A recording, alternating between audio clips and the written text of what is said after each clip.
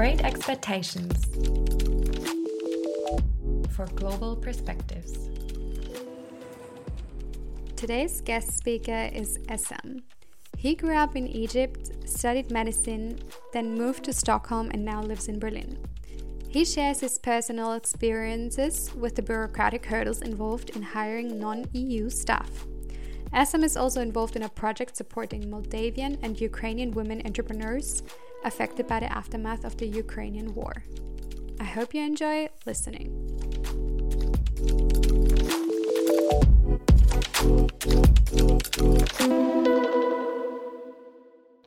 Well, hello, Essam. Thank you so much for being on the podcast. Of course, thank you for having me. So, quick introductions. Who are you and why are you on the podcast?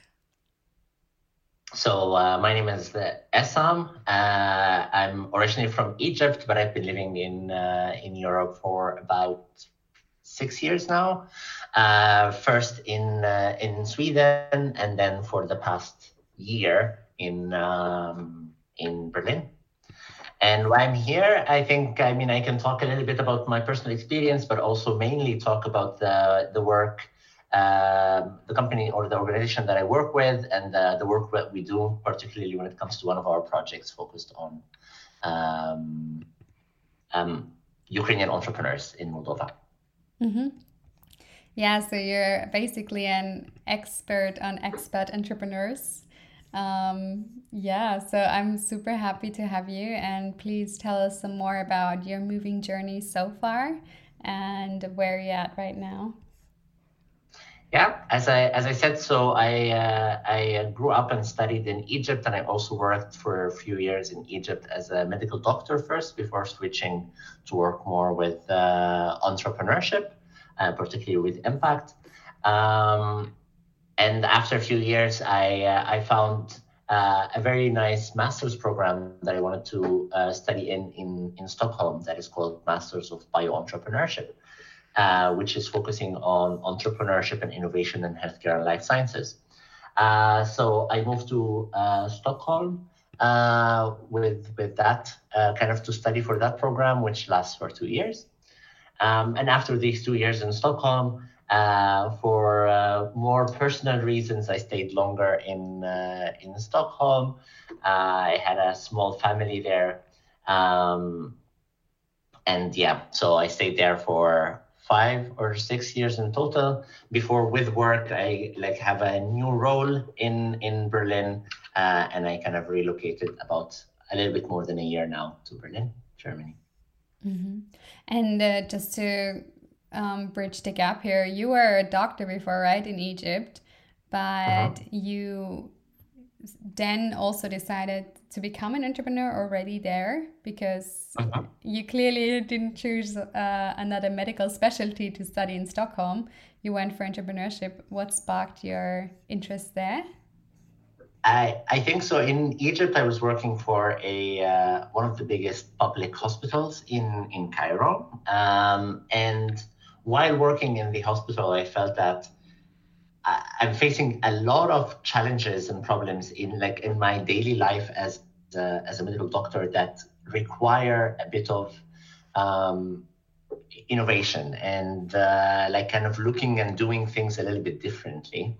So this is why, that's what attracted me a little bit to innovation and entrepreneurship, and this is why I decided to pursue the master's program that I was referring to earlier, because it helps me bridge this gap and have this understanding, not only from a pure innovation and business aspect, but also focused on healthcare and the special requirements and the special circumstances and regulations that are related to healthcare. Mm-hmm. And have you ever thought about founding your own company, or was it always clear to you that you would work in a context where you would help other founders? No, I think it was, and I did work for a company that we established ourselves, also with a group of a small group of entrepreneurs and innovators in Stockholm. We established a medical device company that focuses on patients with asthma and COPD. So it was also like a medical device. It was a hardware, and we worked with that for a couple of years. And I think that the team is also continually working on it. I'm not involved in it as much due to my kind of other commitments, but I would not say that the idea itself is not there. I think it's, I like the fact of what I'm doing, because also I'm gaining the experience of if and when I establish my own company, then I'm collecting life and experience and professional experience when it comes to that. So no, of course, it's still an idea at the back of the mind, but it's about, finding the right idea and the right time. And the right team, I suppose, right? Of course. So when you founded the company, the medical device company, you were part of the founding team in Sweden? Yeah. Was it difficult for you as a non-Swede to figure out what that process was like? Of course, because one big challenge here when it comes to residency permits, the type of residencies that you're able to have are not that many, and for the safest way, let's say, or the most common way, is through a normal employment. And when you're establishing a new startup, you're not able to fulfill the legal requirements of normal employment, meaning, for example, there needs to be a minimum salary that you get every month in order to be able to stay in a country with an employment visa. And when it's a startup, you typically don't necessarily have that luxury of having a stable salary from the beginning, especially as a co-founding team, because the co-founding team also tends to spend more time and energy into the company than they get out of it, or that's kind of that's a requirement, especially in the beginning. So even when we got investments, we would rather use that investment into the development of the company or paying other people's salaries that help develop the company further than our own salaries as the founding team. So with that setup, employment residency is not really an option. And then you have there's a lot of regulations or limitations towards how would a person get a entrepreneur residency. And then as a non-European, it's a big challenge for sure, and it would not be a possibility. So therefore, in order to be able to do that, you kind of have to have other grounds to stay in the country, whether that's having another employment or other, if you're there with the family and so on, but you need to typically depend on another source of another grounds for residency rather than the startup. So it becomes very difficult. So there's no entrepreneurship visa or anything like that in Sweden, as you know. There is, but the requirements of it is quite unrealistic, as in you need to provide a business plan for the migration office to assess, which is already a little bit, the migration office is not really a business agency, so how well they assess a business plan. And then they also measure or assess your extension or stay based on how well you're keeping up with the business plan, which also doesn't really go well with being a startup. That means that you need to change things as you go. So you submit a business plan, and then in 2 years they're like, okay, but according to your business plan, you said you will do blah, blah, blah, but things have changed within these 2 years.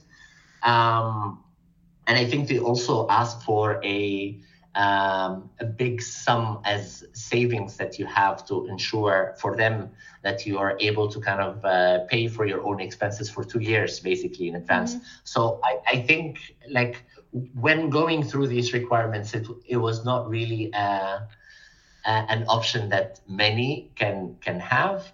And that is also clear from the statistics. I don't have the numbers off the top of my mind now, but I remember reading the number of residence permits that is issued by Sweden according to the different types, and this type was more or less the bottom of the list, like the least amount of people are able to stay with that visa, and that showcases like the it's not very convenient to go with, let's say. Yeah, I mean, by the sounds of it, it doesn't sound very practical to have an immigration office evaluate business or financial plans at all. How unfortunate. Did you find another way to find a permit? No, I continued with my as I said, like other grounds for residency. So I just continued my work, my full-time work as is, and I was staying kind of with that. And then anything that I'm doing for the startup was more or less in my free time after a full-time work. And that was kind of a challenge then between like with me and the rest of the founders, that they are able to put more time into the company than I am, because I need to have the full-time job as well, next to anything that I do with the startup, which they didn't have to do that because it was not tied to residency for them. Yeah, that is a hard situation to be in. But very interesting the way you explain it. Now that you are on the other side, you're on the company side, and you actually help expat founders, do you see the same hurdles lived through other people again, or do you feel like you can empathize more with people going through this because you've been in this situation before, or you've seen it? I mean, of course, and that kind of applies into two directions. So first, within the company in my current role, I'm able to, since I have to go through this process myself, I'm able to kind of empathize and understand a little bit more the bureaucracy that is needed from the employer side towards like other non-EU employees, and that it does require a lot or some more effort from the employer as a company or as an organization to put into hiring non-EU staff, but that is in the end worth it for the diversity that you're able to do and have in the team and kind of the value behind that. So, but that's from an employer side in my current role, but also working with then entrepreneurs in the different countries. And again, particularly the project FEME, we call it, that we're running that supports Moldovian and Ukrainian women entrepreneurs in Moldavia, then I'm able to also kind of understand the challenges that they have there. And I think after the war, the Russian war in Ukraine, many countries opened their doors and kind of lifted a little bit of the requirements for Ukrainians to be able to enter Europe. So that I think at least there was an understanding from the migration offices throughout Europe and the Western world overall to kind of open their doors and lifting up some of the rules and regulations that have otherwise existed, at least initially. But then when they're staying for a longer time in Moldavia, I know then they need to kind of switch types of stay and so on. And then there was always a little bit of challenges with opening a bank account and things like that. And these are the small things that you might not think of, but can become quite cumbersome to deal with. Let's go back a step again. Can you just outline the project a little bit? It's women, Ukrainian women coming into Moldova through the war, or? Yeah. Oh, yeah. Sorry. So you'll probably cut this and put it in the beginning. It's okay. So in Impact, we have started the project end of last year, end of 2022, that is focused on kind of counteracting the economic effects of the Russian war in Ukraine. And we do that particularly through working with and supporting 75 female entrepreneurs and business leaders, both Ukrainian and Moldovan in Moldavia. What does this program kind of entail or include? It has a training aspect that kind of walks through different topics that are important for people to be able to run their businesses in Moldavia, as well as kind of redirect and pivot their business into the current reality, because of course many businesses lost employees that they still working in Ukraine, or they're kind of with the war and so on. They also lost a market access, whether from a supplier side or a demand side. Many of these companies were getting certain supplies and so on through Ukraine or from Russia, and that market is now closed. Or they had a lot of Ukrainian and Russian customers, and that is also now not a possibility. So a lot of them have to kind of reposition their operations more towards the EU or opening new markets for themselves. Either way, so we're giving kind of trainings in that and a little bit support, but also we facilitate like networking and peer learning amongst themselves, amongst the group of 75 people there. And as well, we provide them with office space and monthly financial support and a budget that they're able to kind of sustain themselves and kind of help them bridge this gap until they are able to reposition their business to survive these economic effects. Mm-hmm. Sounds like a really cool project. Yeah. So when you help these women with your trainings, are there any? They're clearly expert entrepreneurs or entrepreneurs finding their way through a lot of hardships. Do you see any hurdles that keep reoccurring in this system of moving with, you said a bit about the migration with the bank account and like small things you don't really think about so much? Yeah, I'm the bank account example is very clear in my mind, because that was a big struggle that we had with many of the Ukrainian entrepreneurs that we were working with, that they were not able to, or it was not a smooth process for them to open a bank account in Moldova, even though it was easy for them as individuals to enter Moldova initially. As I said, there was a little bit of easing of restrictions, so it was easy for them to enter Moldova. But once you plan on staying and working and establishing your business and so on, then different elements from the how one operates in a country comes into play. And banks, for example, then needed like other sorts of proof, or they were not open to opening bank accounts to Ukrainians, and which severely hinders their ability to run business then out of Moldavia. And we had to kind of get in touch with certain banks to kind of try to kind of support their application for a bank account in a way. So that is definitely a challenge, as well as, of course, there are many challenges when it comes to employment, understanding the rules of a new country that you're in, that you suddenly have to kind of be in and operate from, with limitations a little bit of the availability of this information publicly and in a language that others can understand.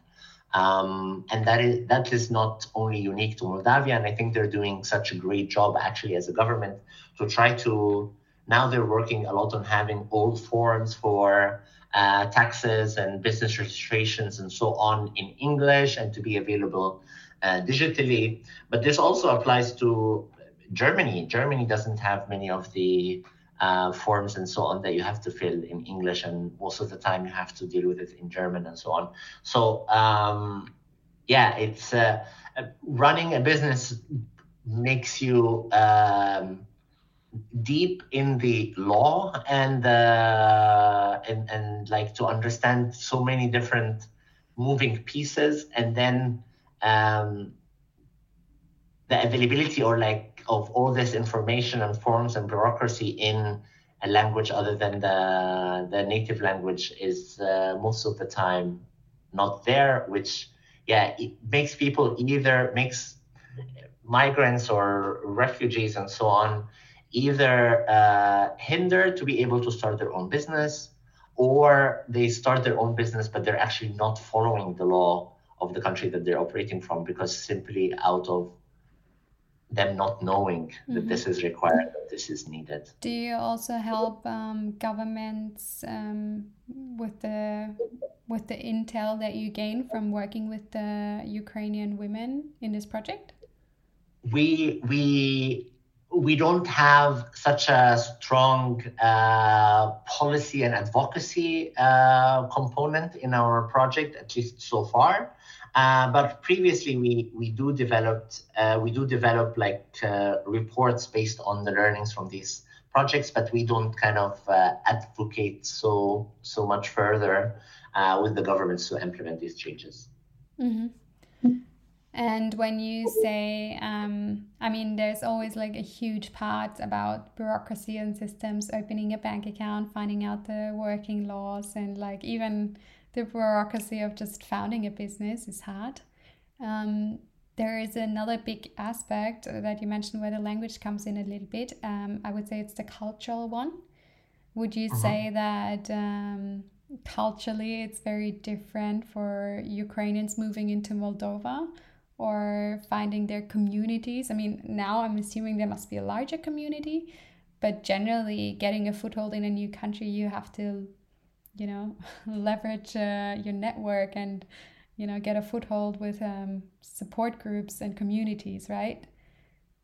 Yeah, absolutely. And I think the challenge here as well is, well, the language is, of course, one big issue, but also, the style of work and, as you mentioned, the culture is different amongst different countries.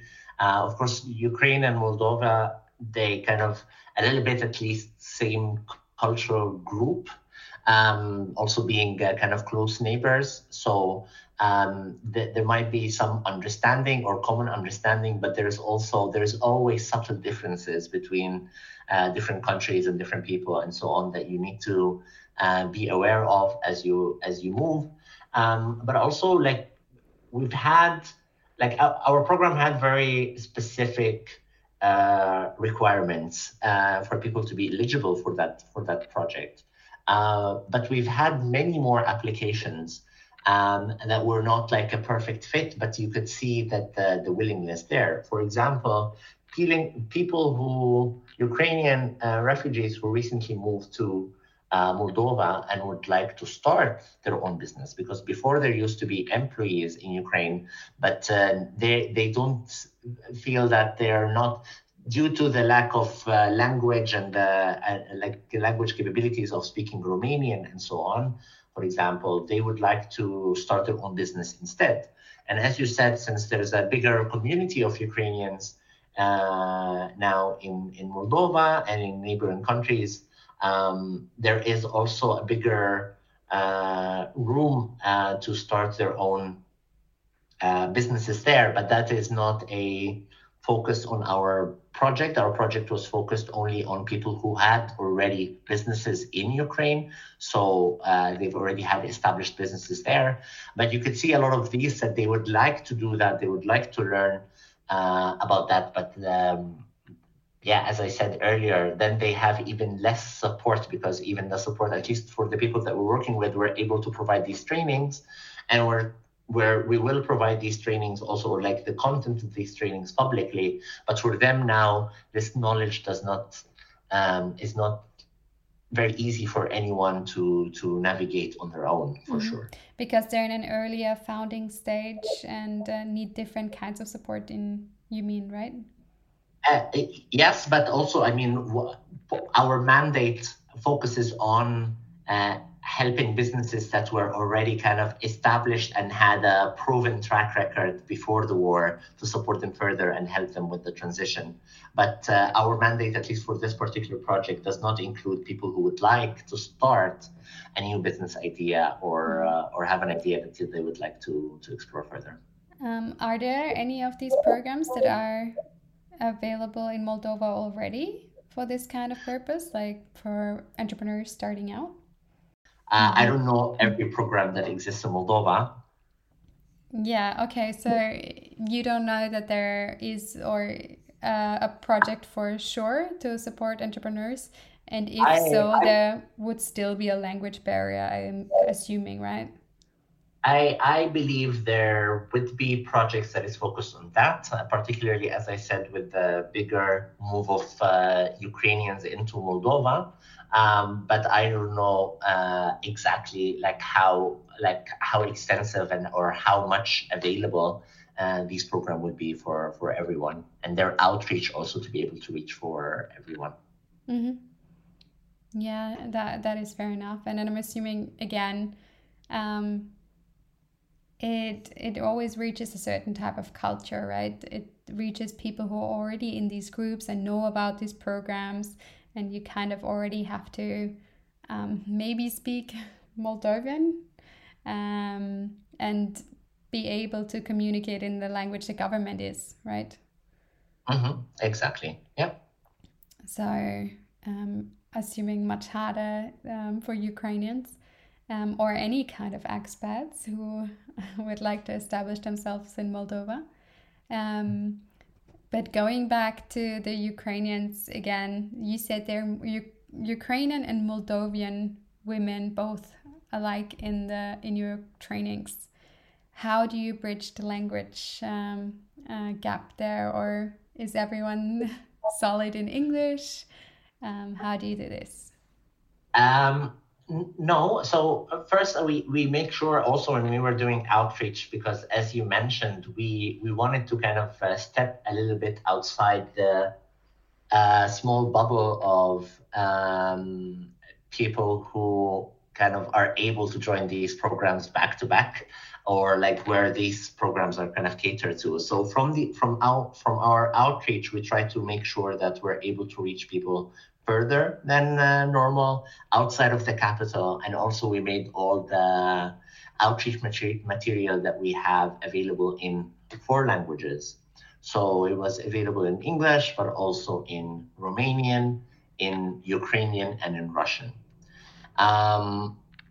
And I think when it comes to the participants, and the trainings and so on, even though it's a lot more difficult for us, but we also make sure that all training and emails and communications available in these 4 languages. So every email, we make sure that it's translated, and every content and presentation that we deliver or develop is translated into these 4 languages. So everyone is able to kind of participate or gain the knowledge in the language that they're most proficient in.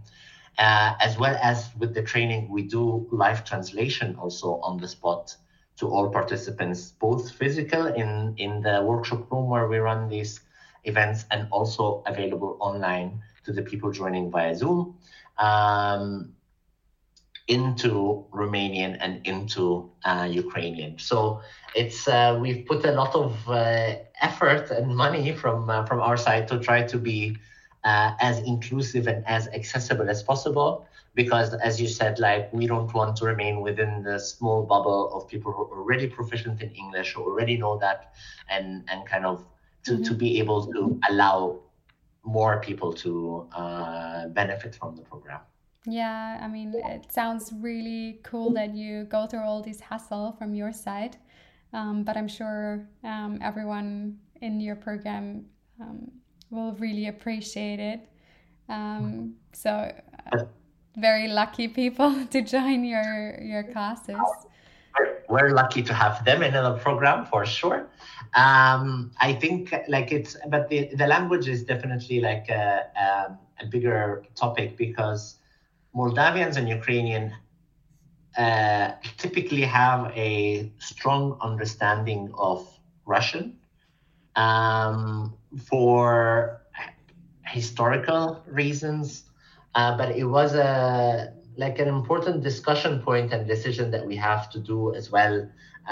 We should not take the easy way of just delivering the content in Russian and knowing that Ukrainians would be able to understand it and Moldavians would be able to understand it, and that also kind of out of our understanding from the Ukrainian entrepreneurs and the Ukrainians in general, and how it has a socio-political element to it.